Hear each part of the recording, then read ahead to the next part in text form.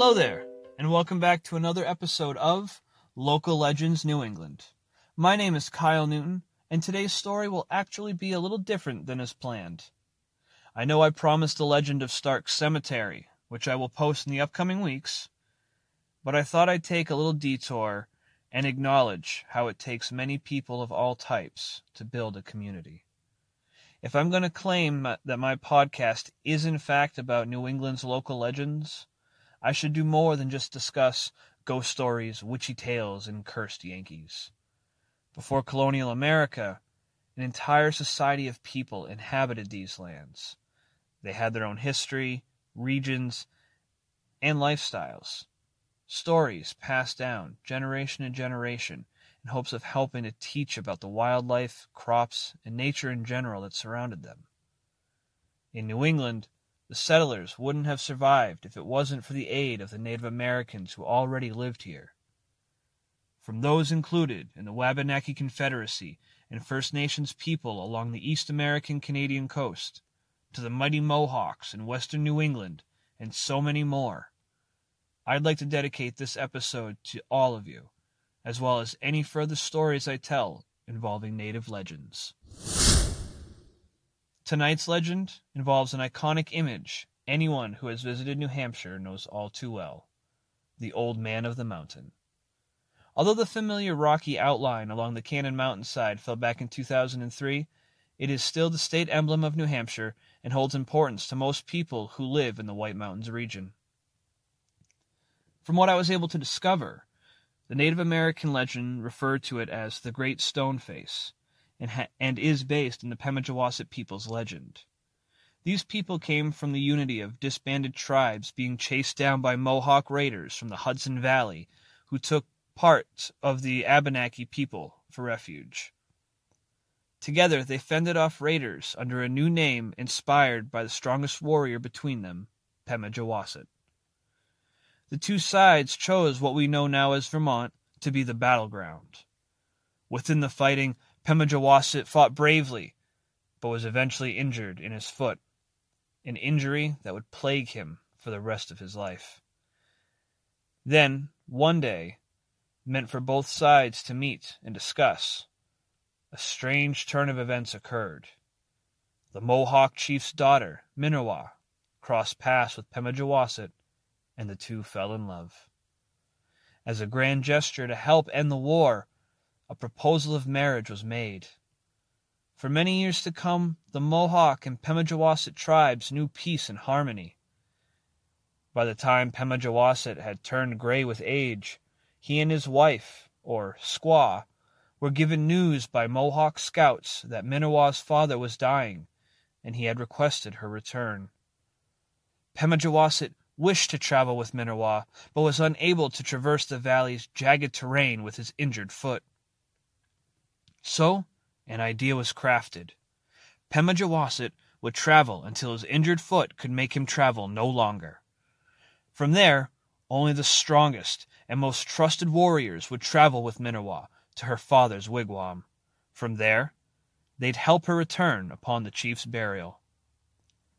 Once the plan was agreed upon, Pemigewasset traveled with Minnewa until his injury prevented him from traveling any farther. Before leaving, Minnewa promised to be back by fall's full moon. The lovers bid each other farewell, and Pemigewasset stayed on the tallest peak of the valley to trade smoke signals with Minnewa and the traveling warriors. When the smoke signals could no longer be seen by one another, Pemigewasset returned to his wigwam and waited with building excitement for his squaw's return. That year's fall full moon came and went with no sign of smoke signals from Minnewa's traveling band. Days turned into weeks, and Pemigewasset could no longer contain his anxiety.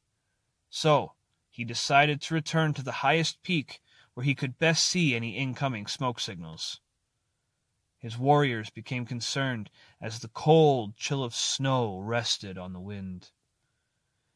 They returned to their chieftain to find he remained on the edge of the cliff, repeating, "She shall return. She shall return." They pleaded with their chieftain to join them, but he refused all requests. In the end, Pemajawasset demanded a small structure be built so he may reside atop the mountain's edge until his beloved should return.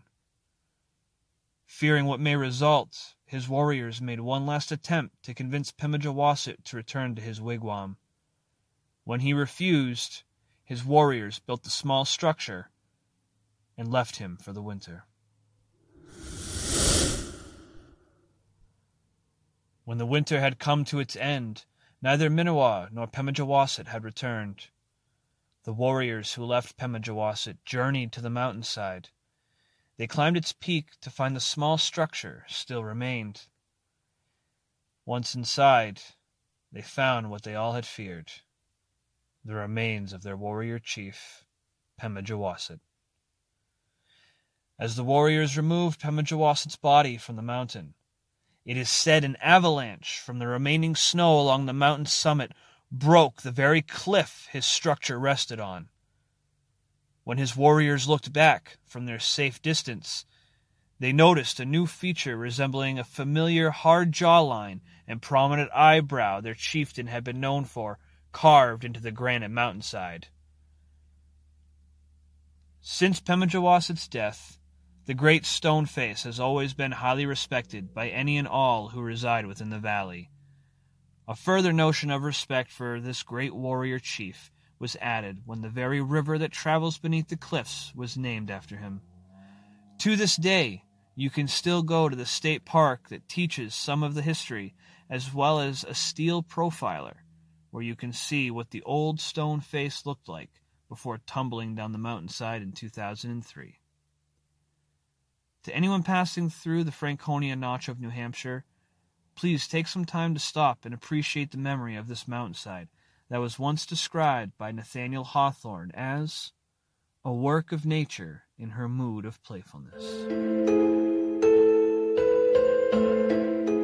And that's the legend of the Old Man of the Mountain. Thank you for listening, and I hope you enjoyed the story.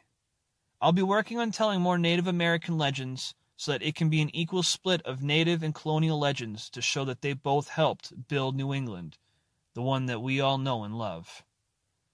If you like this story, please follow my podcast for more episodes, as well as later this week when I take a closer look at the legend of the Great Stoneface. Until next time, my name is Kyle Newton, and this is the Local Legends New England podcast. Thank you for listening, my friends. Have a good night, and please, be safe out there.